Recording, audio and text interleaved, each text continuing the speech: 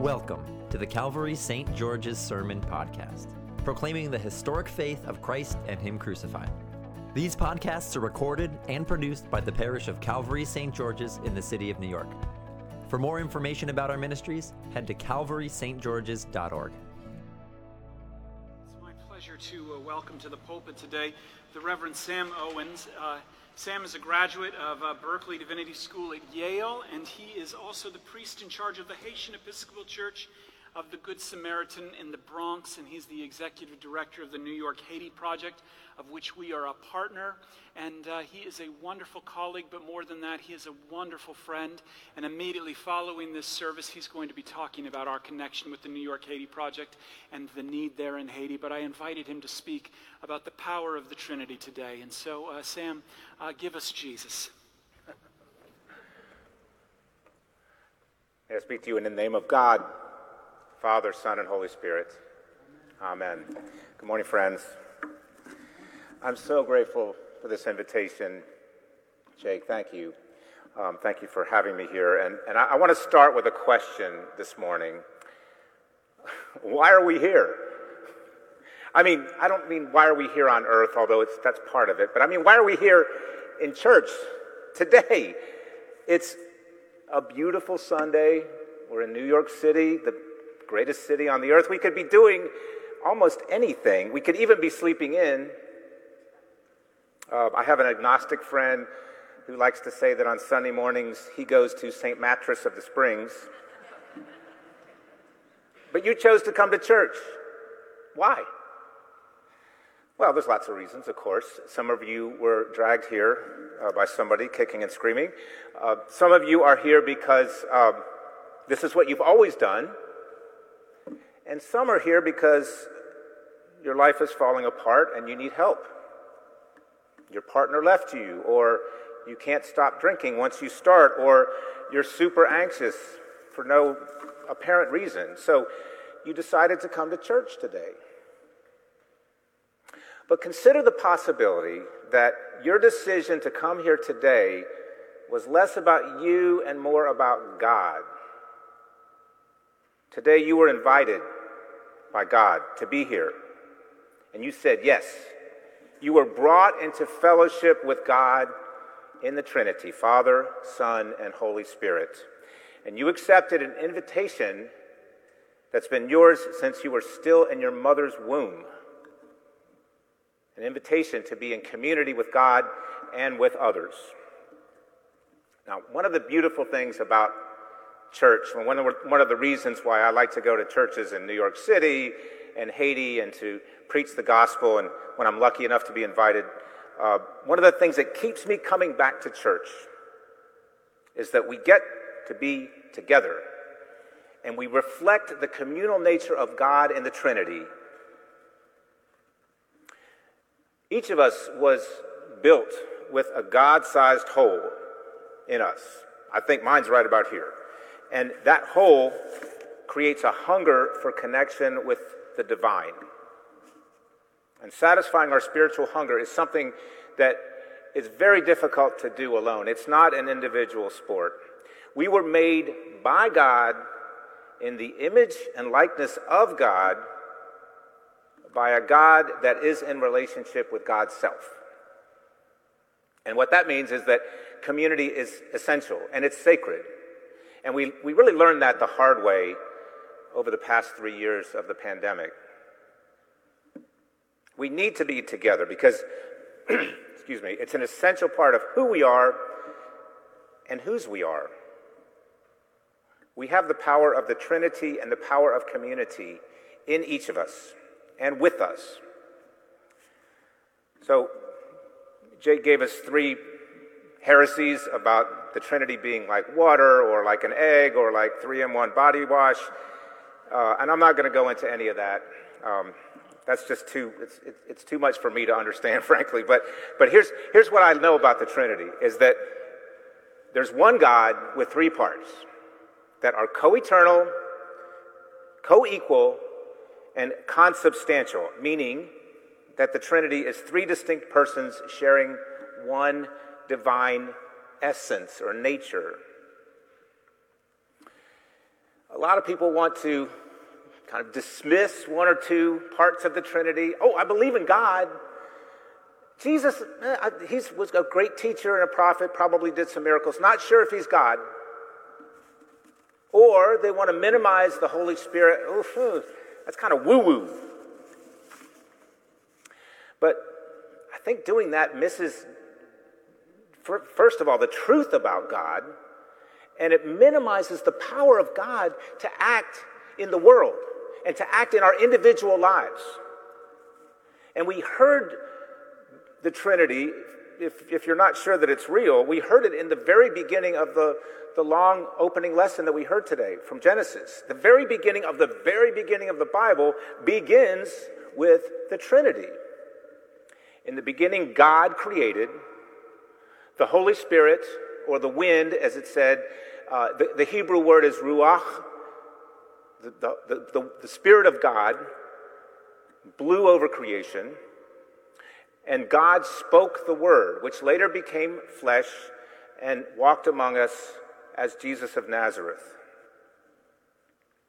And then later in the same text, just in case we missed the Trinity at the very beginning, in verse 26, it says, "Let us create humankind in our image, according to our likeness." 3 times God uses first person plural to describe God's self. This is the God of the universe, the God that created everything, all that is. This is the same God who created us, the same God that is for us, that knows the numbers of hairs on our heads, even those that are, dwindling. The same God saves us. And that same God is with us all the time. Of course, in Genesis chapter 3, it all goes horribly wrong. Adam and Eve are cast out of the Garden of Eden because of their sin and disobedience. And we know human sin continues today, every day, all over the world. I do a lot of work in Haiti, a lot of work with Haitians in the diaspora here and in Haiti. And the situation in Haiti right now is just horrific.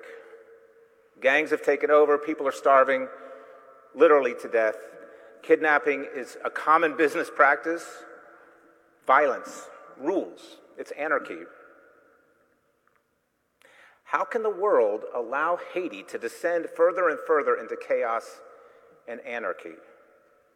And even the Episcopal Church in Haiti is corrupt. But that's where Jesus comes in. Because for just as Adam's trespasses led to condemnation for all, so Jesus' righteousness leads to justification and life for all. Romans chapter 5. We serve in Haiti not to save the Haitian people. That's Jesus' job. We serve in Haiti to be with the Haitian people. Just before Jesus ascends to heaven, he tells his disciples, all authority in heaven and on earth has been given to me, says Jesus. That means authority over addiction, overeating, divorce, violence in Haiti. That means authority over even death. Wow. And then he goes on to say, Jesus is with us until the end of time. That's an amazing statement. It matters, friends, that Jesus is God. It matters. Because if Jesus wasn't God, Jesus would not be able to save us. On the 7th day in Genesis, God the Father finished the work of creating the world and rested. God rested. On the 7th day in John's Gospel, God the Son walked out of the tomb into the cool of the garden. They actually asked if he was the gardener, into a new creation. And that's where we are today, in a new creation. God the Son has ascended to be with the Father, and that means he has sent the Holy Spirit to be with us. That's what we celebrated that last week with Pentecost. Friends, we were made in the image of God to carry out God's purpose of understanding and truth and love. We are here today in service to God's purpose. And each of us has been given unique and valuable skills and tools to serve God's purpose. But the greatest thing that we have, that we've been given, is the unmerited grace of God. Amen? In my church, they would say amen to that. The unmerited grace of God. There we go. Grace means that for every step you take toward God, God takes 10 steps toward you, running. Why are we here? We're here because we've been invited to be here, to be in a relationship with a God that loves us so much. He came to earth to be like us, to suffer like us, and to save us. We're here because we've been invited to serve God by working to build God's kingdom on earth. Every day we receive this invitation. It's like an email waiting in our inbox when we get up in the morning. And that invitation isn't dependent on us having a 3.8 GPA or a fat bank account. We're invited to be just as we are. And we're here to celebrate the life that God the Father is giving us through God the Son, Jesus, with the help of God the Holy Spirit that lives in each of us until the end of the age. And may God bless these words, and may God bless each of us. Amen. Well, the peace of the Lord be with you all. It is great to have you here. And by way of Trinity Sunday, I was thinking about an experience that I used to have you may be seated. I had a very good friend who worked with me when I was at the university and at the library, and he was Muslim, and we used to go back and forth sometimes, and he said, Jacob, the issue with you guys is you're terrible with math. You're actually tritheists, not monotheists. And it really caused me to think, and what is this all about? And he said, the Trinity's not even mentioned in the Bible. And I thought to myself, gosh, and so I had to go back and take a look at this.